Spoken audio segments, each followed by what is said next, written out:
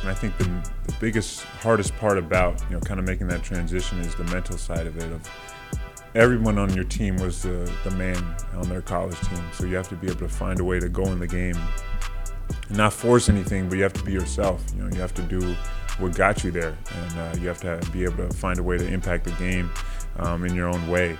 So for me, that was the hardest part at first, was kind of getting used to, not just being okay being out there and just wanting to be solid, but actually going out there and trying to, impact the game and be myself and, score the ball or do whatever I do.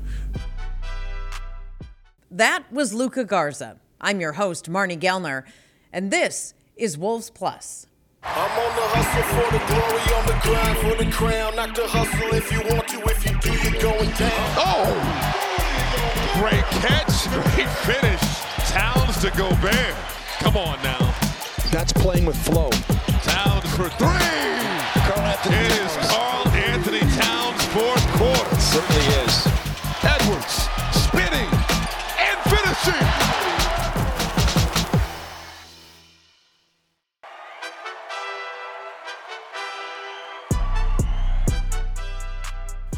Luka, I feel like sometimes I think of you as a Midwest guy because you're here in Minnesota, you went to school in Iowa, but really you're kind of a DC guy from Reston, Virginia, which is like 25 minutes or so west of DC. Is that about right? Yes. Is that a big political town? Do you feel like political jobs and just politics in general is prevalent because you're so close to DC in that area? Yeah, I think that's more when I moved into DC for high school. I lived in the Georgetown and Arlington area from all through my high school years. So that's when it kind of got more political because I was more in the heart of DC. Went to school in Northwest, kind of near Woodley Park area.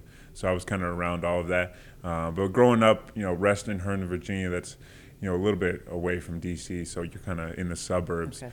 And you don't have to deal with it too much. But in high school, it definitely was okay. Big I've seen House of Cards. I know how that works. There's a lot going on. You come from a very athletic family, basketball in particular. Your mom played, Shayla, your mom's name Shayla, played professionally in Europe, and she grew up in Sarajevo. Yes. Have you seen footage of her playing basketball?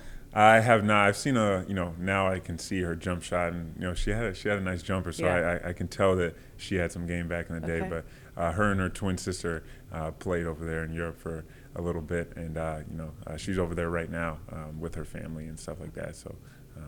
I had read she was a good defender, yes. and that was her best skill. Yes, no, her sister was a little bit more of the offensive player out of the two of them. Yeah. Interesting. And your dad, Frank, played at Idaho. Yes. You have a grandpa who played at Hawaii, a few cousins who play professionally now in Europe, and an uncle who is the Slovenian national team's all-time leading scorer. Yes. How prevalent do you remember basketball being as you grew up, just as part of your family? Yeah, I got to add one more in. My grandfather was a professional goalie and was teammates with Pele. And out of our family, he's probably the most storied. Oh, really? Athlete. Sure, soccer player. Yeah, growing up, I would go to Sarajevo every summer, and when you'd walk around the town, like people were coming up to him, taking pictures, stuff like that. He had a bar downtown that people would always come to. He was kind of like, real famous back there. So He's probably the biggest athlete in the family. Maybe rest in peace. But outside of that, everyone was basketball. And I think in general, just from his success in sports, he could teach me so much as well. But growing up, it was so much fun. Like I said, I'd go over there every summer. So my dad would come, and so I'd be able to be around my uncle, who, like you said, was Slovenian leading scorer, and he played at Oregon State with Gary Payton. Tried to make it over here for a little bit, but then had a really good career as a player and a coach overseas. And growing up with my cousins, they were a little bit older than me, but we were all wanting to be really good basketball players, and all three of them, like you said, are playing professional now. So just getting that competition this summer, because I didn't have any brothers, I just had a sister growing up, so it was just, I didn't have that kind of basketball competition at home. So when I'd go in the summers, I got to go against them and be with my uncle and work out and do different things, and that kind of started my love for the game. And I had read that your dad used to collect videotapes of post players in the NBA. Yeah. Guys like Kareem Abdul-Jabbar. Sure. Who else? Oh, so many. Hakeem Olajuwon, Kevin McHale, Jack Sikma, I could go on, for days and days. My grandpa was a big fan of Bill Russell and Will Chamberlain. Had seen Will Chamberlain play, and so being around those two, and it felt like I would always hear so many stories about these guys in the post, and for me, from VHS tapes, I would watch them, and then I'd go on the mini hoop outside and try to like put all those moves together. And I just really fell in love with the art of the post game. It was always something that I loved, and my grandpa was at Hawaii was a great post player, and so he taught me a lot. My dad was more of a shooting post player, but he could do a lot in the post, and he had a really good sky hook too. So I've been trying to work on all that stuff and put it into my game kind of in my own way. And I'm finally starting to kind of perfect some of the stuff. So you would actually watch some of these VHS tapes, like play, pause, and try to then just immediately go outside and mimic these moves? Absolutely. For me, growing up, I wasn't, watching a lot of Nickelodeon or anything else. Like I was so fascinated by watching these tapes of these stories, whether even if it was Pete Maravich or his story growing up, or Larry Bird, or anybody, Houston's runs to the titles and everything like that. These were things that really interested me. So every time I watched them, I'd get so inspired, and I'd, like you said, I'd go out there and try to do some of the moves in my head. And I think that imagination and creativity really sparked the love and joy for wanting to get better and put in these moves to be like those guys. Yeah, for sure. By your freshman year of high school, apparently you were 6'7".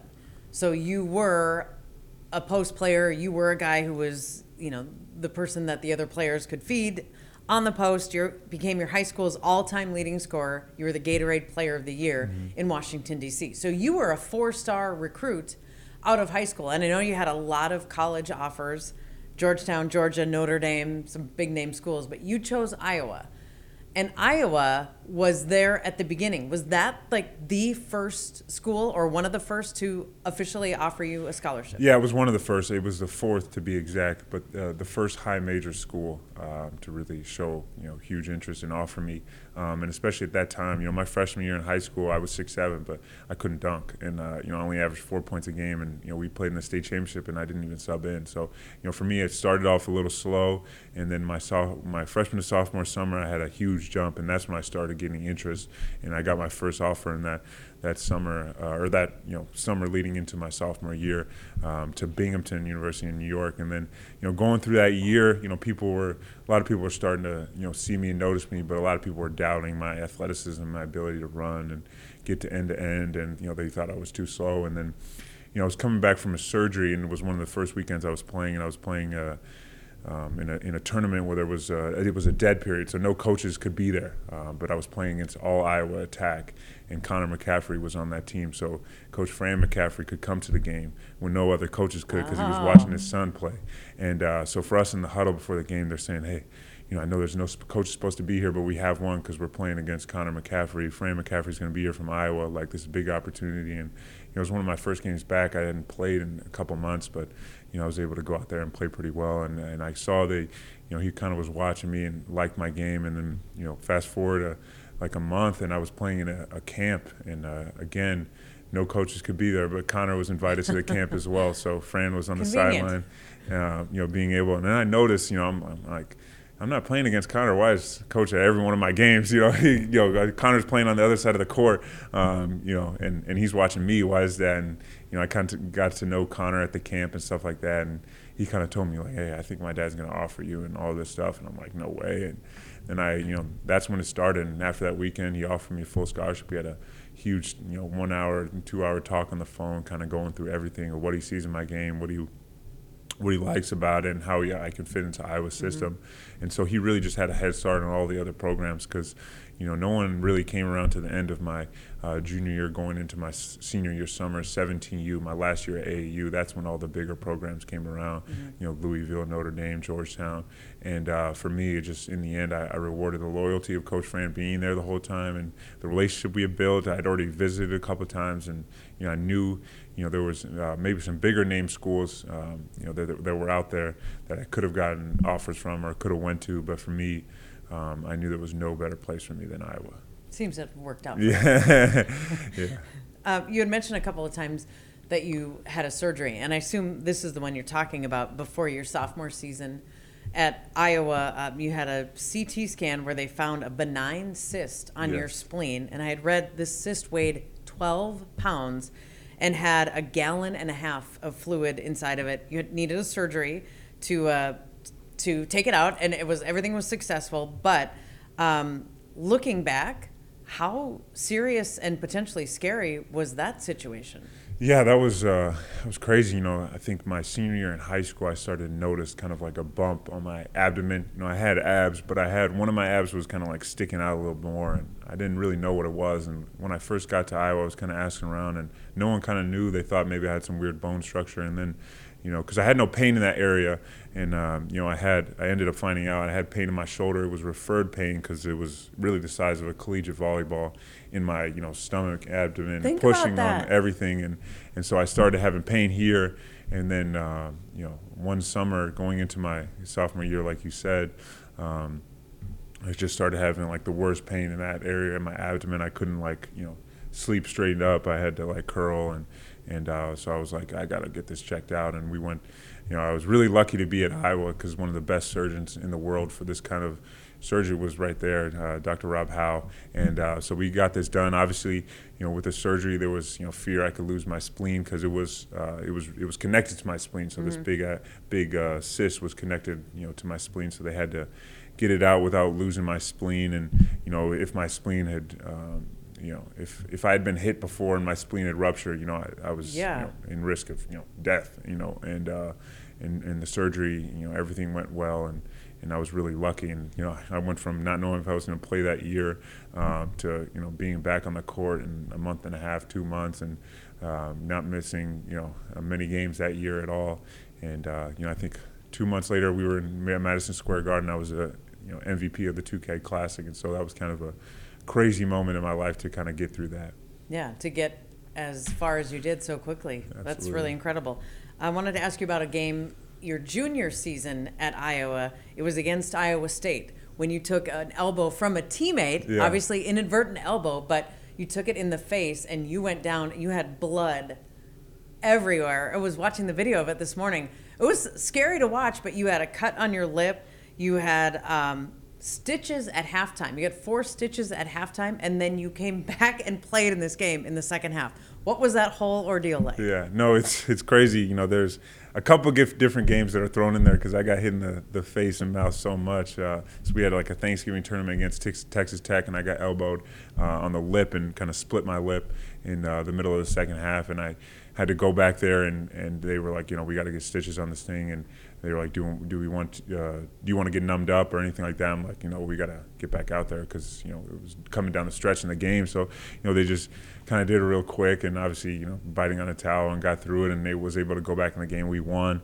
And then, you know, a couple weeks later when this was starting to heal up, you know, I got knocked by a teammate in the tooth. And at first I thought I lost my tooth because my tooth kind of went backwards, and I didn't know what was going on. And we're all like looking on the ground for it, and no one knew, but I was able to make it through the rest of that game. And, you know, I tried to start wearing a mouth guard, and you know, I think I screamed too much because every time I yell and play with emotion, it slips out of my mouth. So, you know, it didn't end up working out for me. But, you know, I think for me, I've always been a physical player, and you know, I don't mind getting in, you know, deep with everybody and kind of just banging around and whatever you have to do to kind of get rebounds and playing the post and, you know, kind of mix it up. So you're always at risk for elbows and different stuff like that. And I've always been a guy who plays through all that stuff and wants to be out there and help the team win. So I might have combined 2 stories there of the cut Yes. lip, and nearly lost a tooth, and the elbow. Yeah, if you talk to my trainer at the University of Iowa, Brad Floyd, he'd give you a list of probably 15 of different moments like that. And But you must consider yourself a tough guy. Yeah, absolutely. I mean, you took stitches at halftime with no painkiller. I think anybody who plays play who plays in the Big Ten, I think you're a tough guy for sure. Okay. You had a fantastic junior year at Iowa, named College Center of the Year. The award they actually called the Kareem Abdul-Jabbar Best College Center of the Year Award. And he sent you a congratulatory video, a personalized congratulatory video from Kareem. Yes. What was it like for you to watch that and hear him talking to you? Yeah, it was incredible. And I think that was one of the craziest moments in my life for sure. You know, it was COVID during that period, so I think in other years you actually get to go to a you know, kind of one of those events where they give you the trophy and you actually get to meet Kareem. So I kind of fell short of that. But after I won it my senior year again, I got to get on a Zoom call with him. So I was able to talk with him for 15, 20 minutes, ask him a bunch of questions. You know, he had watched me play a bunch, obviously, since he had got to know me from the year before winning the same award. So, both of those, the video is incredible because I'll always be able to look back at that and watch that and show, my family and everything like that, because that's who my dad and my grandpa, that's who they were showing me when I was a kid, and I just heard so many stories of him, and just to be able to talk to him, and obviously the leading scorer in the NBA, not for long, but it was an incredible moment. Did you tell him you used to watch VHS tapes of him and mimic his moves? Yes. I actually, my senior year when I got to talk to him, I asked him a bunch of questions on the sky hook, because that's something that I've tried to add to my game. I'm more of a jump hook player by trade, but I think the sky hook is one of the most unguardable shots that's ever been shot, and I think for me that's something I'm really working on adding into my game. It's been something I've been working on for a very, very long time, because it's one of those where my dad's always telling me, shoot the sky hook, and it I'm starting to get comfortable with it. So we might see it. Yes. We might see it. You ended up returning to Iowa for your senior season, even though you had put your name in the draft. I had read you had a lucrative European contract on the table that you also walked away from in order to go back to Iowa. But again, a weird time, didn't know if there would be a season or how much of a season with all of the COVID things going on. How tough of a decision was it for you ultimately, with all of that, to return to Iowa to play one more year? When I really sat down and thought about it, at first it was a little tough, just knowing, there was some interest in the NBA from different teams, whether it be a two-way contract or whatever, to kind of start developing and stuff like that. I think that was something that really piqued my interest. And as you said, there was, a lot of money on the table from, places overseas. But for me, once I really sat down and thought about it, it wasn't really that hard of a decision. I think going back with the team that we had and the potential we had as a team to, come back and make a run, for me, I owed it to Coach for, believing in me since I was a sophomore in high school, to kind of see it through and finish my career. And there was more on the table that I hadn't accomplished as a team and as an individual. And so I wanted to make sure I came back and left no stone unturned. So for me, it was the best decision I could have made. Obviously with COVID, it was a little different. We didn't have the fans there, but I wouldn't trade that year for anything else. Obviously we didn't make it as far as we wanted to, but the memories that I made with my teammates and the moments out there and some of the different stuff is, something I'll never forget, and I'll always remember. And you had a prolific senior season too. Won the Naismith Trophy, won the John Wooden Award, and you had written an acceptance message, I guess, for the John Wooden Player of the Year Award. And in that message, you had said your grandpa was friends with John Wooden, and your grandpa had told you a lot about John Wooden, and that you said you'd read a lot of his books and studied the pyramid. Absolutely. So your grandfather was friends with John Wooden. Yeah, my dad and grandpa actually had been on one of his famous walks. He used to walk all the time and bring people with him and talk to them and kind of go through everything. And him and my grandfather, from being kind of coaches around the California area, just kind of hit it off, and they were really good friends. And so for me, it was almost a bigger award for my grandpa than it was for anything. Like, I was more excited to call him and tell him that I had won that award than for me to get it myself, just because I knew how much that meant to him. And so it was truly, it was something that, it's kind of surreal when you have moments like that. And for me, when I was a sophomore in high school, we went to the Final Four, my dad and I, and I was able to see, Frank Kaminsky accept the National Player of the Year award, and kind of watching that moment, and then fast forwarding, I, really never thought I'd be in that position. It never really was, even, kind of on my mind. I just wanted to always, work as hard as I could and become the best player I could. But to see, what, hard work could, bring me was pretty incredible. Yeah, that's really cool. You ended up drafted in 2021 in the second round by Detroit and played a handful of games, actually 16 games in their G League for the Motor City Cruise. You were on the all-rookie team in the G League and actually played 32 games for the Pistons, started 5 games.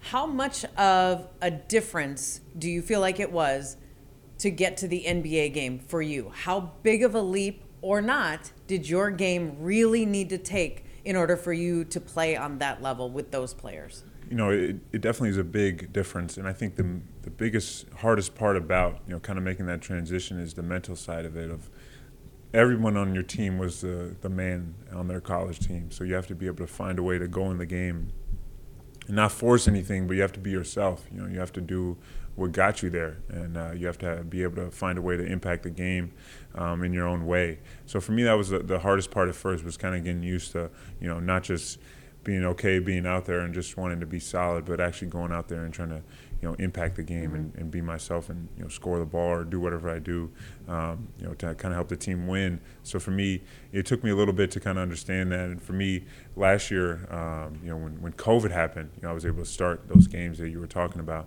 and, you know, play, you know, 30, 40 minutes a game. And I think that's when the whole game kind of started to slow down for me, and I understood, you know, where I can really benefit from, where I can help the team at.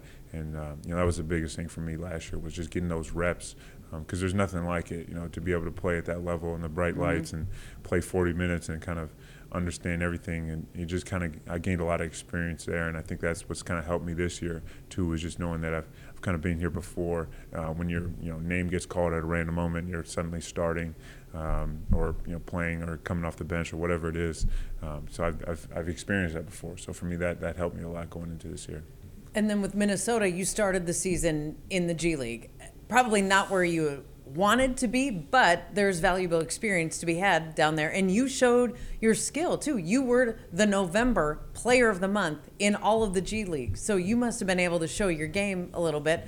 Plus, Des Moines, Iowa City, it's like a 2-hour drive, so I'm guessing you had the comforts of home a little bit, or the Hawkeye fans behind you a little Absolutely. And my point guard from college, Jordan Bohannon, is down there in Iowa as well, playing with the Wolves. So, you know, we kind of drew a pretty good crowd of Hawk fans, and so that was, you know, fun to be down there. But for me, going into this year, you know, I really didn't know where I'd be. You know, I signed an Exhibit 10 contract. You know, I didn't know if I was going to make the team or not. I kind of had to come in here and work as hard as I could and show what I could do to kind of be able to stay with the Timberwolves.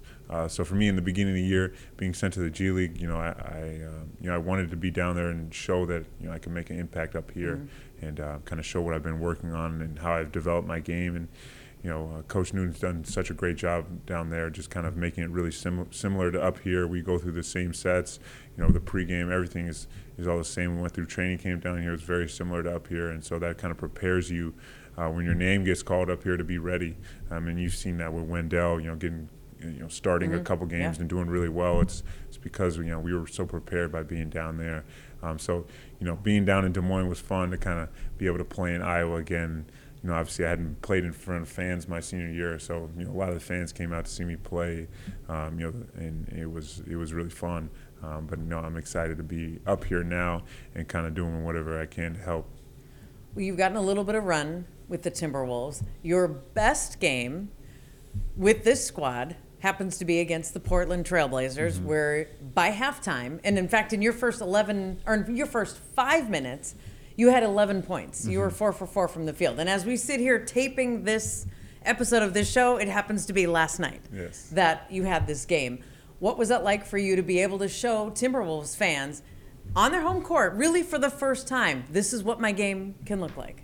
You know, it was awesome. You know, I knew, you know, my name was going to be called, and Nas wasn't playing, so I knew I'd kind of earned an opportunity there from the last couple games playing against Milwaukee and Denver, where I'd done pretty well. And I think that's where I kind of made the, you know, kind of the step over was like, okay, now I'm ready to go. And so coming out there, I just wanted to be, you know, myself, and I wanted to be aggressive. And, you know, I saw some opportunities out there, and, you know, I think I've started to gain some of the trust of my teammates to put me in positions to score, and they did a great job of finding me where, you know, I was open and stuff like that. And, you know, I just tried to make the right play with the ball in my hands. And for me, you know, it was definitely fun to be able to go out there and be with those guys on that home court and show what I can do. Like you said, you know, I haven't had a game like that at home, so it was definitely fun. And for me, it just gives me confidence knowing that I belong at this level. I can be a guy that can help and impact the team at the NBA level, and I'm just going to continue to work. And whenever my opportunity comes, I'm just going to try to be ready for it, like I was last night.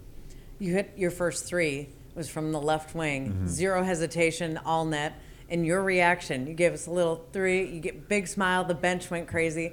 That was really, as a fan watching it, that was really a moment of joy. I can only imagine how much joy you had inside you living that. For sure. I had preseason I shot the ball well, and in the G League I shot it really well. And so I hadn't gotten one to get down in a regular season game yet. So it definitely felt good to get the first one down. That was fun to see. I want to ask you about your dad, Frank, because he's been at a lot of games, not just home games. He's been at a lot of road games as well. He kind of built a little bit of fame for himself in the NCAA tournament when you played at Iowa. It was your junior year playing against Tennessee, and he wore a little microphone for the TV broadcast. And one of the things he yelled out as a fan, as a parent, just watching this NCAA tournament game was, "You gotta let the peacock fly," which took on a life of its own. The meaning behind this phrase, was it something that you and your dad used before that moment in time, or did that just somehow blurt out of his mouth during a game? My dad, in general, he just, he says a lot of things. Anything that comes to his head, he says most of the time, and he says it in such a drawing way that you kind of want to hear what he's talking about. And so I don't know whether it came from the other guys and that movie with Will Ferrell that we had watched a bunch of time or whatever. But I think he just, kind of wanted me to go out there and show what I could do. So that was kind of the meaning behind it. But I hadn't heard that one before. And so it definitely took a life on its own. He was able to, he sold some T-shirts the next year and raised a lot of money and was able to donate, all of it to some of the teachers in Iowa and stuff like that. So it was definitely really cool. And, it brought him some, Twitter fame, and now he's, always tweeting and stuff like that. He's more active on social media than I am. But, no, it's definitely been incredible. And, honestly, in Iowa, he really did kind of make a name for himself. People would come up, I'd be sitting down eating lunch with him in Iowa City, and I think they're coming to ask me for a picture, and they're asking him for a picture. It was kind of humbling moments like that. But, no, it's been awesome for him to kind of share my journey with me because he did so much to be able to get me here. He's dedicated his life to wanting to see me excel and become the best basketball player I can be. And he was at every game that I played in college, and maybe outside of maybe two, and here in the NBA he hasn't missed many either. And this year he's been on the road in the G League watching me play, at home. Obviously here and on the road in the NBA, he tries to make every game that he can. And he ends up, he's probably 90% on the games that he attends. He's always there. So, it's definitely comforting to always be able to look in the stands and see him there. And because, he's been through me, been with me through everything, all of the work that we put in over the summers, since high school to improve to finally get here. And, we're not done yet. I feel like that mantra is pretty appropriate for him because he is a very confident, colorful kind of character, and so "Let the Peacock Fly" for sure kind of fits him. It definitely does. And I went to that website, and it's T-shirts and coffee mugs and all kinds of merchandise and memorabilia. Absolutely. That thing, that thing sells itself. Oh, it definitely does. It definitely does. I know you've had a lot of support from your parents throughout your career, your mom as well. And I had read that your mom works as an executive assistant at the Embassy of Bosnia and Herzegovina in Washington, D.C. Yeah, so she worked there for, she just recently stopped working there, but she worked there for a very long time, and that kind of helped build my connection, with, my roots in Bosnia. And obviously, I was really lucky and fortunate to go over there every summer as a kid. Like, as soon as school would end, I'd be over there, see my aunt and cousins in Italy, and then we'd go to Sarajevo and then Croatia. So it just really, helped me with that process, and it definitely made it easier for me to help get my, dual citizenship to become a citizen of Bosnia as well as a citizen of the United States. So I hope to play for the national team in the future and stuff like that. But, she's always kind of help me remind me of where I come from and my family over there. So maybe the Bosnian national team? Oh, absolutely. Yeah. That's my goal, is figuring that out for the future and finding the right time to go over there and play and help them win. Yeah. Your birthday is December 27th. You just turned 24 years old. Happy belated birthday. Thank you. What was it like as a kid growing up with a birthday that is 2 days after Christmas? My parents did a really good job of kind of separating the two. Understand we had Christmas and, so my gifts didn't all get put into one. So I had like kind of a separate, birthday, and they kind of always, I'd have all my presents for Christmas, and, my birthday present was always kind of a trip to see the Wizards play.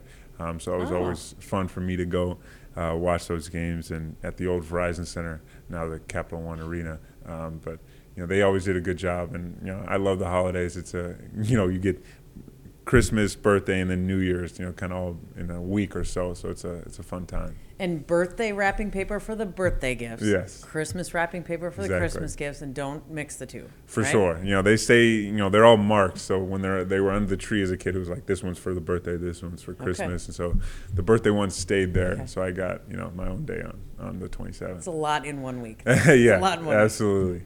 All right, we're going to end with 5 questions, just kind of random questions to hear a little bit more about your personality. What is your least favorite food?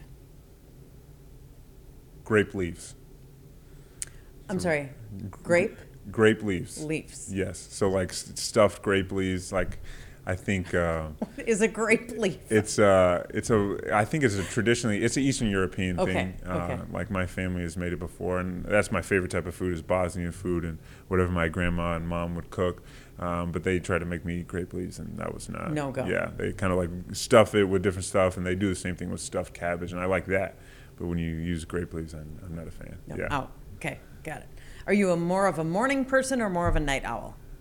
I think I'm a little bit of both. I think more of a night owl, kind of, especially after a game, it takes me a while to kind of Yeah. wind out and be able to go to sleep. And I think I get it from my dad's definitely a night owl, so I get it from him. But I have no problem with early mornings either. How do you like your eggs? Scrambled with cheese, Scrambled with cheese. yes. Nothing else. Oh, on the Ham, side, ham or whatever on the side, sausage, bacon, whatever Yeah, it is, but with some potatoes. Perfect but for you is Scrambled with cheese, yes. Yeah. Do you have any superstitions? I think, my biggest one now, I think is meditation. I think I always meditate before a game. My dad and his business partner, who's a Sikh, kind of put me on to meditation my junior year of college, and that's where I kind of saw the biggest jump in my game on the mental side of it, to be present in the moment. And that was something I always struggled with early because I'm overthinker, so when I get out there, sometimes I'm thinking too much, and you can see it. But meditation is something that helped me slow down. So for me, meditation is, the biggest thing I do on a game day. So that'd be my superstition. And they always say the mental side of the game is so important. So yeah, I Yes, would imagine there's a for lot of sure. value there. How do you take your coffee? I don't. I don't No usually coffee. drink coffee. I started drinking for the first time last year a little bit, but I've kind of resorted to more like pre-game. I would do it just kind of wake me up a little bit.